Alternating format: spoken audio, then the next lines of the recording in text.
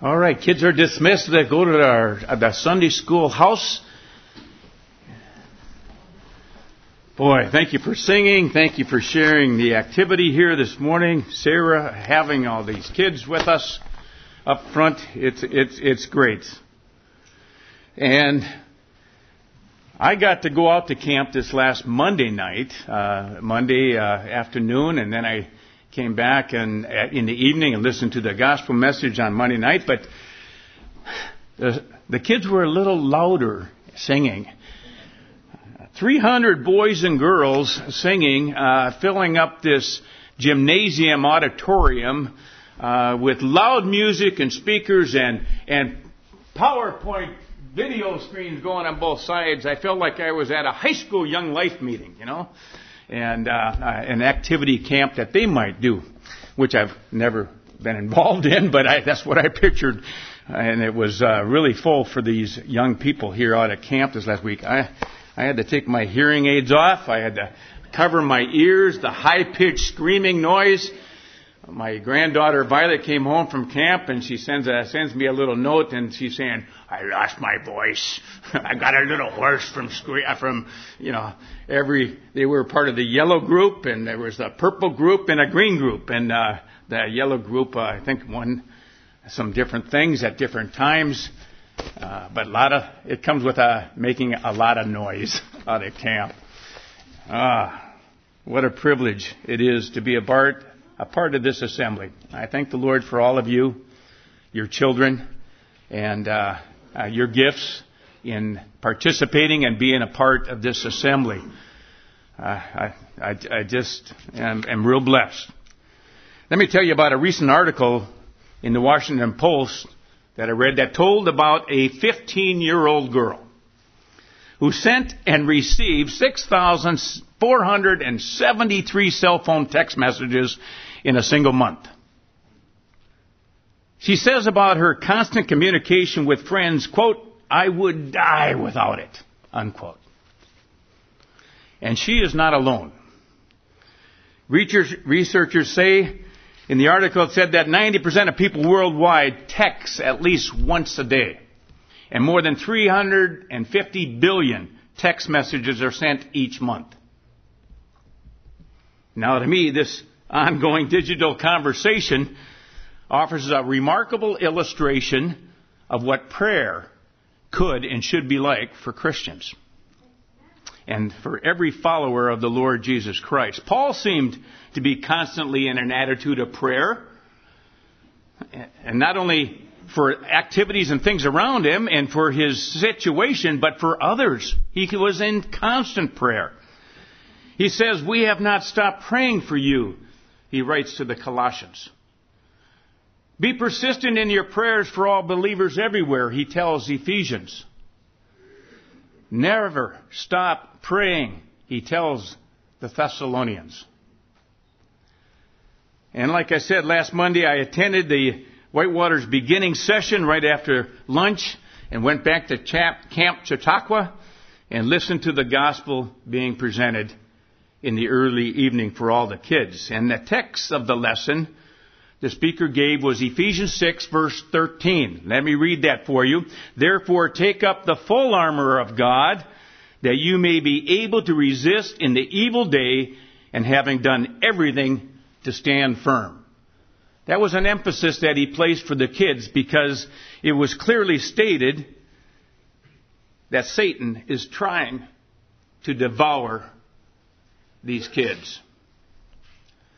And if they don't know Jesus as their own Savior, the truth was presented that Satan already owns them. The gospel of our Lord and Savior was presented to 300 kids that day and every day this last week. And I had the privilege to witness the Holy Spirit move in the hearts of some of these young girls and young boys. Go forward and said, "I want to receive Jesus as my Savior." What a privilege. What a blessing. That's why you and your gifts to this assembly financially support and prayerfully support the teaching that goes on in camps all over the country, Phil has dedicated his summers being a camp speaker for children and presenting the gospel and watching young ones, your family members, come to know the Lord Jesus as Savior. What a privilege is ours to watch and to see these things happen.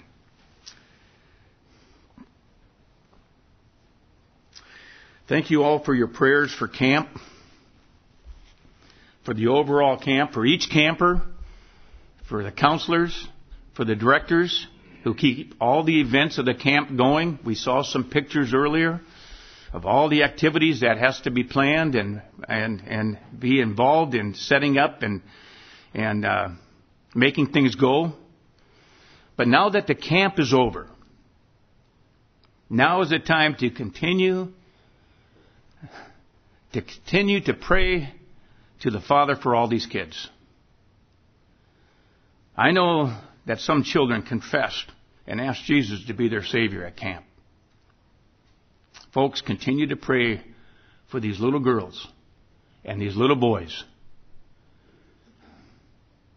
and for their families as they come home and share their testimony of what it was like at camp, and to perhaps express themselves to mom and dad, said, I confess my sins. I accepted Jesus as my Savior, Mom. Daddy, I'm a Christian. What a privilege to be a part of camp ministries. Well, let me ask, are you texting God? No, I'm sorry. What I want to say, are you praying to God regularly and throughout the day as much as we are texting others? Prayer is the mightiest force in the world. I'm learning yet that our part is to live in this hour, continuous inner conversations with God the Father. And if I practice that, I wouldn't find myself contemplating sinful thoughts or saying things I shouldn't be saying or doing the wrong that I shouldn't be doing. One of the most common sins among Christians is that of prayerlessness. No doubt this has been throughout the centuries of Christianity. The lack of praying. And yet we are again and again not only exhorted but distinctively commanded to pray. We have quotes from Scripture that say men ought always to pray and not faint. Pray without ceasing. Praying always with all prayer and supplication in the Spirit. Ask in prayer believing. Praying in the Holy Spirit. Be anxious for nothing, but in everything by prayer and supplication. With thanksgiving, let your requests be made known to God.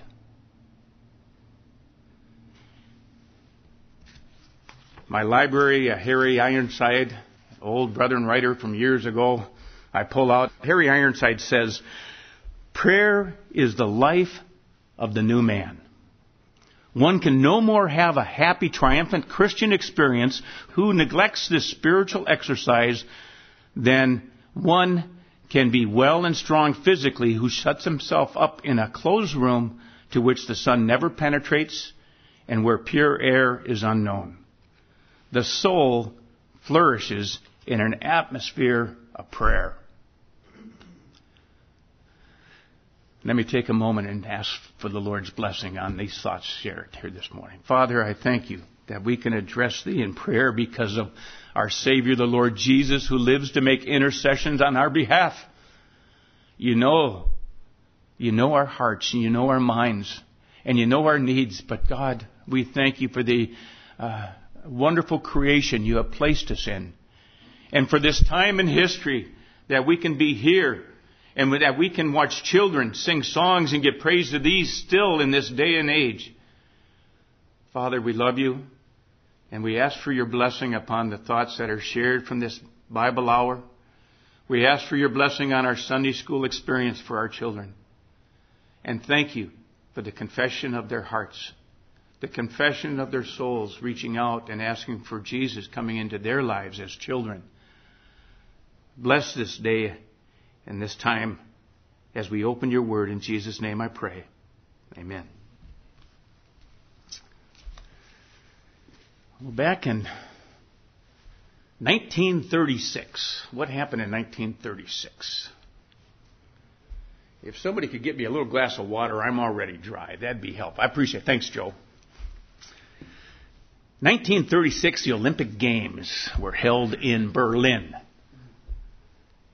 And it was at these games that the Olympic flame was introduced as the primary symbol of the event. That's when that started, as the primary symbol. Since then, the torch relay carrying the flame has become an Olympic tradition. The flame then has always originated in Greece, which was the birthplace of the ancient Olympic Games, which began, folks, 8 centuries before Christ was born. And to this day, the flame travels from Greece and makes its way to the host city. Every 4 years, the torch relay begins in Olympia, Greece, and the flame is carried and passed by hundreds, even thousands of torchbearers. Thank you, Joe, for thousands of miles around the world. Thank you much. Not only around the world, but around the host country. It travels and exchanges in hands.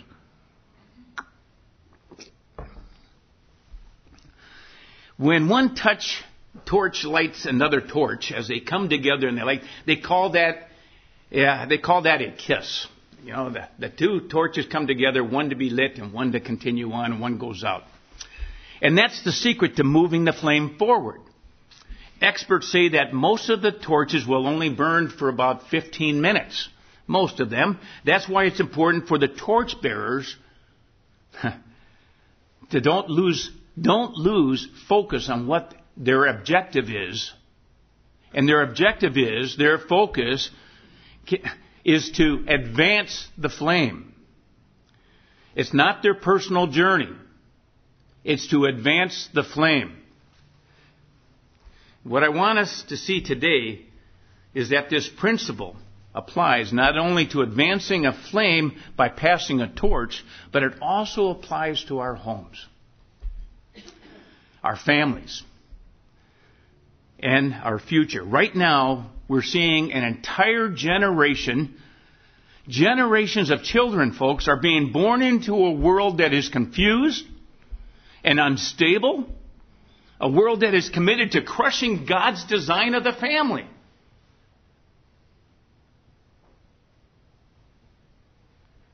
If you love Jesus, if you know Jesus, if you follow Jesus, then you can't just live your Christian life in solitude until your fire burns out.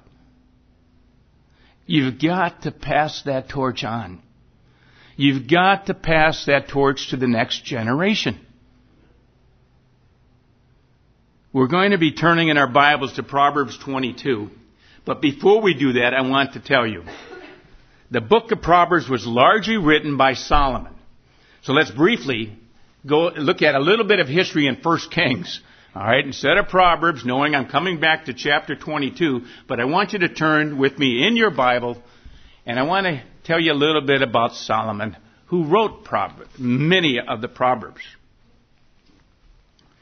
I want you to learn about this man in 1 Kings chapter 4.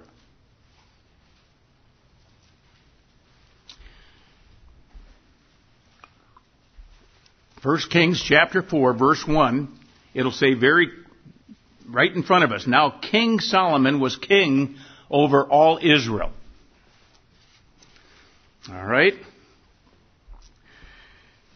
Scriptures say that this man was very, very wise. Look at verse 31 of this chapter. Excuse me. Verse 31.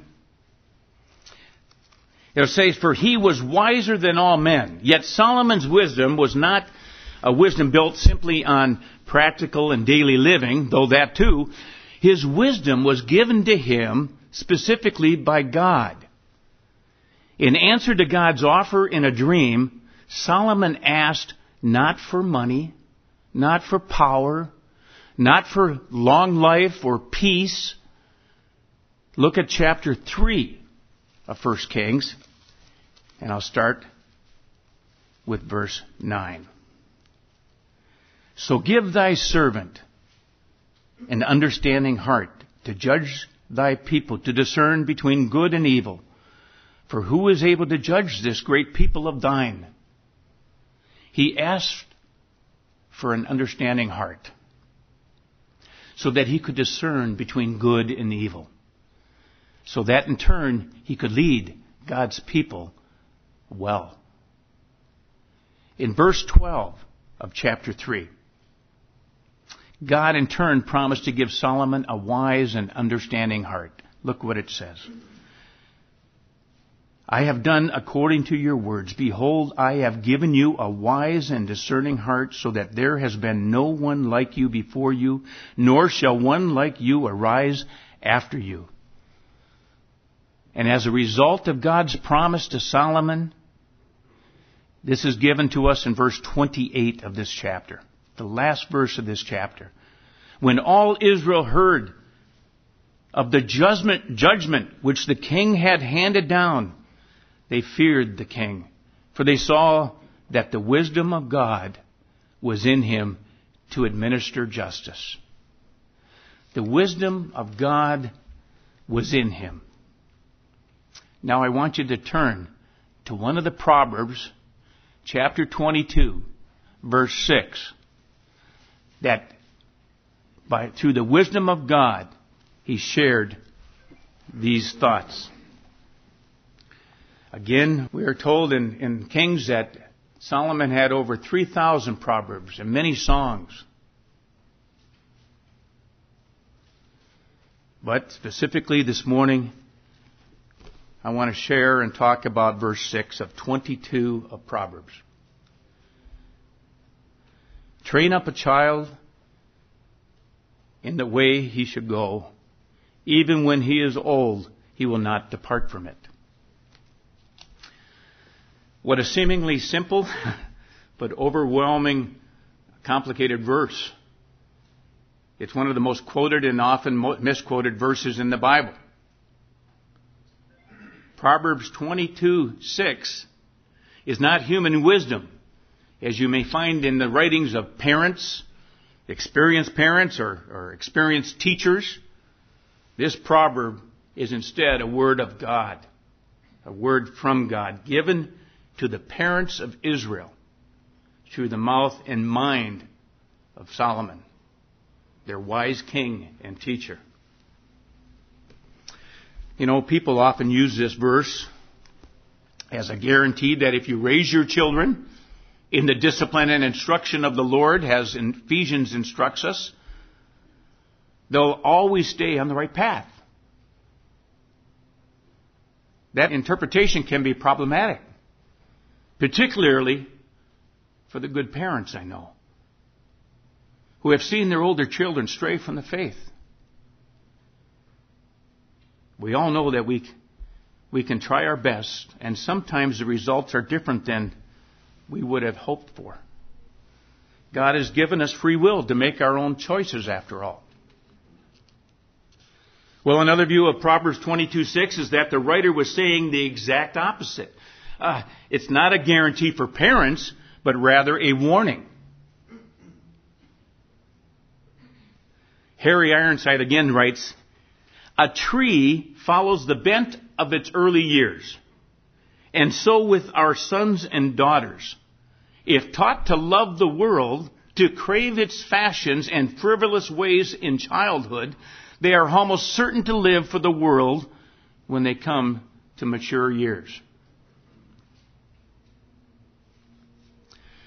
The word train is used elsewhere in Scripture, and it refers to other words like initiate or dedicate. Made me think, for an example, that sometimes we have baby dedications here in the chapel, or at many churches. We don't always do that. And it's for the parents who want to publicly dedicate their son or daughter to the Lord in the church. And this is the beginning of the infant's life, and the parents seek prayers for their child. and for themselves, for the training and for the upbringing of this child for the Lord.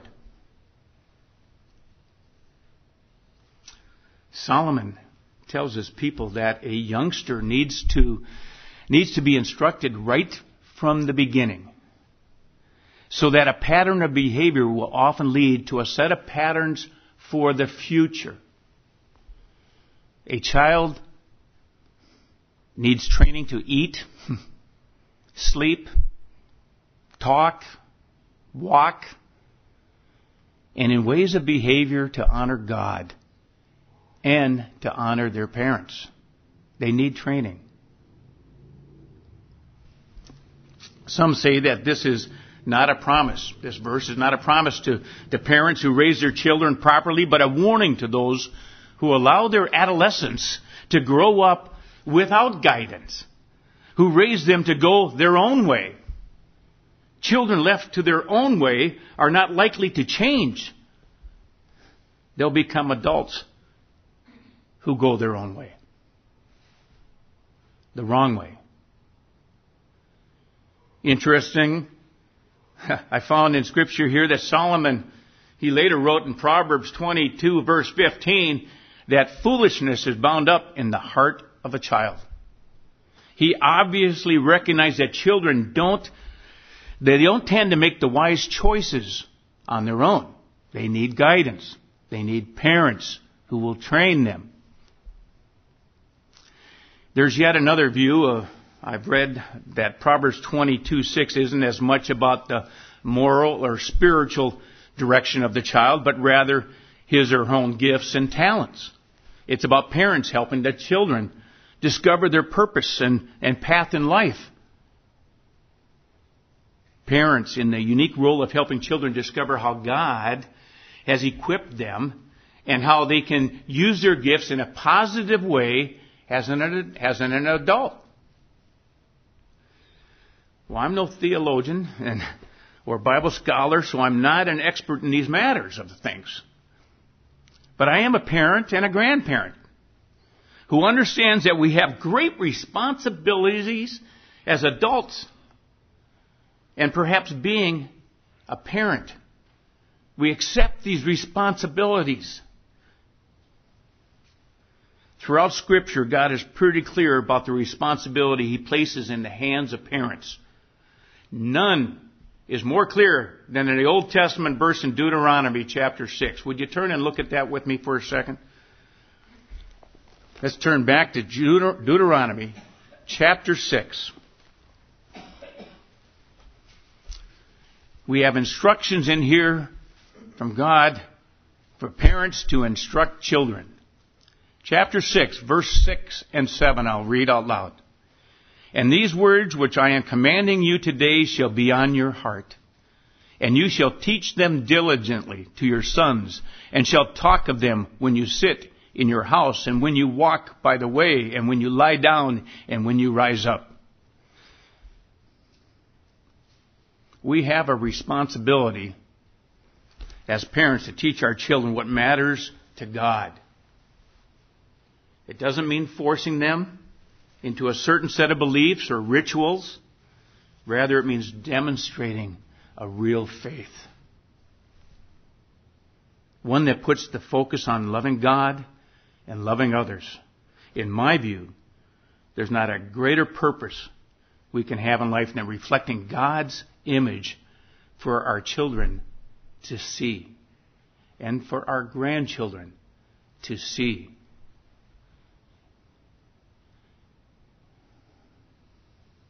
Our children are going to learn about the world around them and their role in it. They're going to learn. If they don't learn from us, they will learn from someone else. It's our responsibility to use our time with our kids wisely. Solomon, I believe, wants to tell the people of his day that youngsters need to be instructed, just like today, in a pattern of behavior that is to stamp its life and habits for their future, to create a vision and a path for them to go on and walk with the Lord. From birth onward, the child has to become accustomed to a particular walk of life, has to have experience in that walk of life. And I believe every Christian parent has to guide their children to experience a godly walk of life. With being there is need for daily, constant, persistent, all the time effort to make the child experience their own walk with the Lord. Train up a child. Age is not the importance here. It's the inexperience. Another funny thing I read about Solomon, at the age of 20, Solomon refers to himself as yet a child. That's in 1 Kings chapter 3, that we were just looking at, verse 7. And Solomon's son, Rehoboam, refers to himself when he became king at the age of 40 as a child. The point of the word is that both were young in the sense that both needed training, both needed guidance and instruction, and to carry out the tasks that God has given them to do. Whether the child is 2 months, 2 years, or 22 years old, Solomon would have the people of Israel persist in getting them used to the way they need to act. You have an influence as a parent. And you know this, but so do others. Children are sponges. And kids seem to soak up everything, good and bad. They often mimic the mannerisms of both mom and dad. And they'll do and say the same things that we do from time to time. And you can certainly tell who your daughter or son has been hanging out with by the phrases they say and by the songs they sing. It's amazing what 1 or 2 school bus rides will teach and influence our children.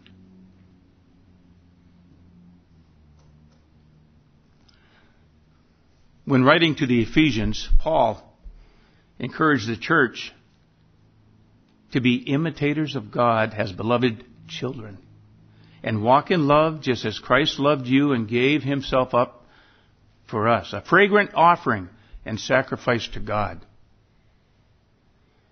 That encourages me and reminds me of how I'm supposed to live and love.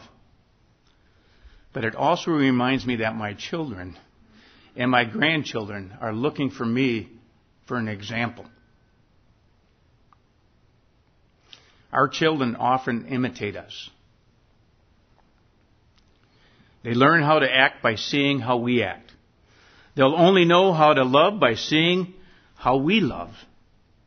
And if they are imitating us and we are imitating God, then our child will grow up knowing what it means to follow Christ. I don't use this expression, but many do. And I'm not pinpointing anybody. Oh God! As you get a present, or as you see something different, or something happens. The 4-year-olds, some of their first expressions sometimes are, oh God! In a wrong way. Frivolous. With thought as we think of our children speaking to God and not reverent manners. But they do imitate us. How many of you can catch yourself saying exactly what Dad told you? Saying the same thing your father told you. Or your mother would tell you something and you remember it at 60 years old and you say, oh, I'm sounding just like my mom.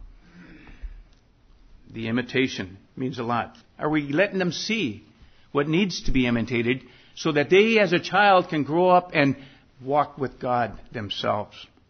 It's important.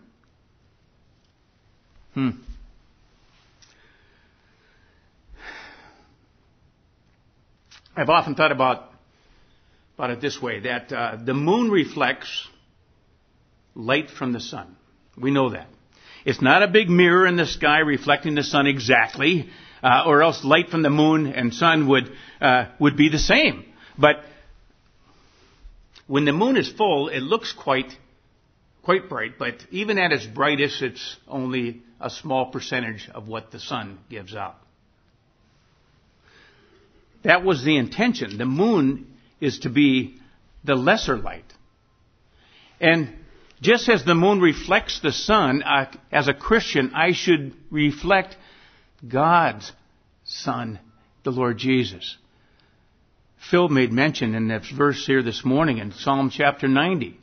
It had the exact same thought in that verse that you read this morning at our breaking of bread time of the effects of the sun and the moon. But we are not perfect like the Lord Jesus. We're not to be like the sun, but we are to be as like the moon and reflect, and on this side of glory be a reflection for God's Son, and to love the Lord Jesus and to be examples. As we grow closer to Him, there should be some family resemblance between us and our Father. The things I say and do be characteristics of Him. And here's why that's important. If I truly reflect Him and shine His glory, others, including my children, including my grandchildren, will come to an understanding of who God is. It says in Matthew chapter 5, verse 16, "Let your light so shine before men that they will see your good works and glorify your Father who is in heaven." Well, let me ask, do you text with your children? Sorry. Do you pray with your children? Do they see you communicating with the Father above? Do they hear you pray? Not just for them at bedtime. Not just at the mealtime. Do they hear you communicate with the Father above? You will have results, either good or bad, as a parent. Whether you interpret Proverbs 22:6 as a promise for raising your kids in the Lord, or a warning about not doing so. So there's one thing we know. What you do as a parent matters, and it leads to results. Lord willing, our children are going to become adults, whether we want them to grow up or not. So I can remind you now of what it says in Ephesians 6. Verse 1. "Children, obey your parents in the Lord, for this is right. Honor your father and mother. This is the first commandment with a promise, that it may be well with you and that you may live long on the earth." Train up a child in the way he should go. When you're learning to ride a bike, do you remember? Training wheels are usually critical. But the training wheels were never the point. Riding the bike was. In our relationship to our parents, the goal isn't mere obedience. It's healthy and honoring family relationships. And more importantly, a trajectory towards God. How do we respond to God? The years your children are in your homes are critical. And these are formative years when they are developing their entire worldview. Most adult Christians become Christians before turning 18. I was 19. Actually, many follow Christ between the ages of 4 and 14. Really formative years.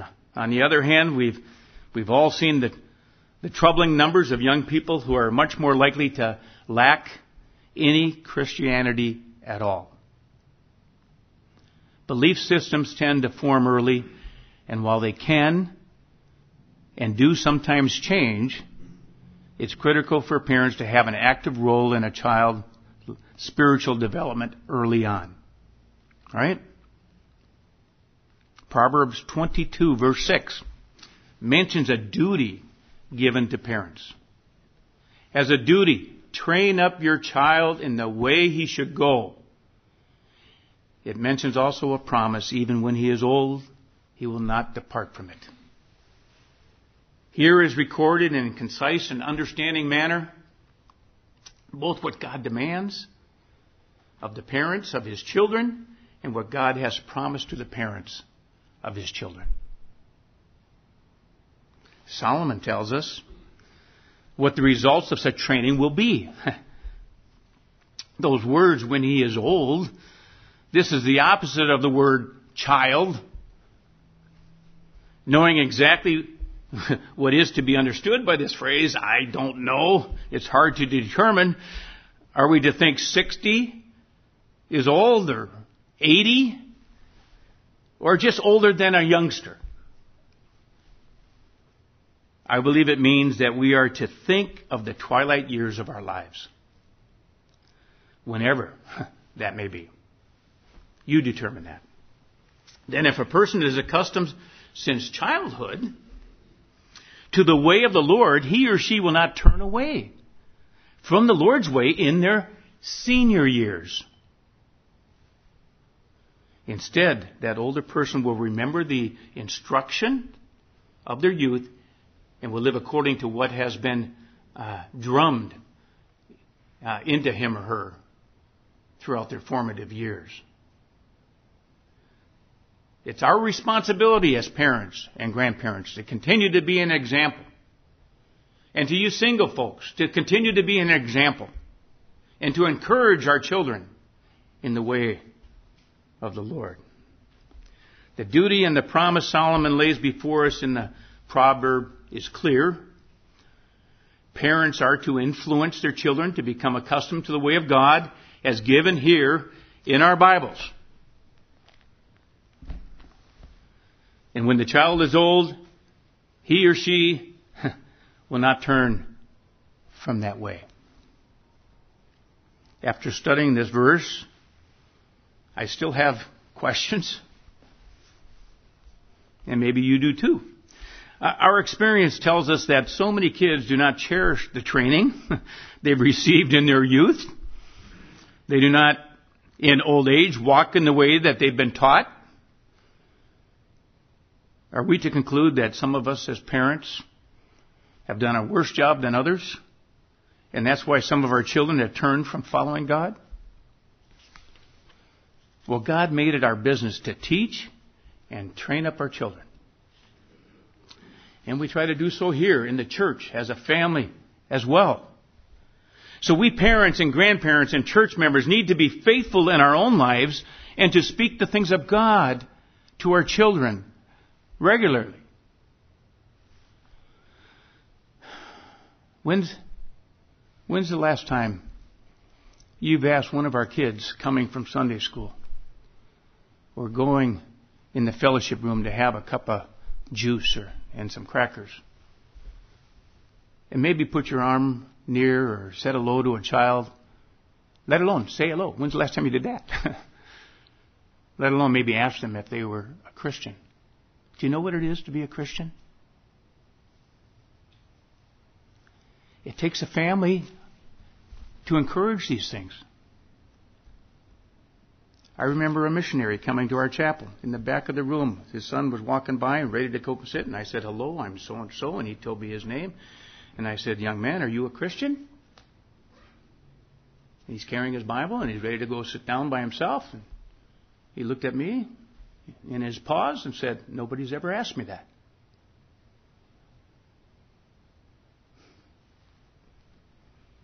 You just are crushed.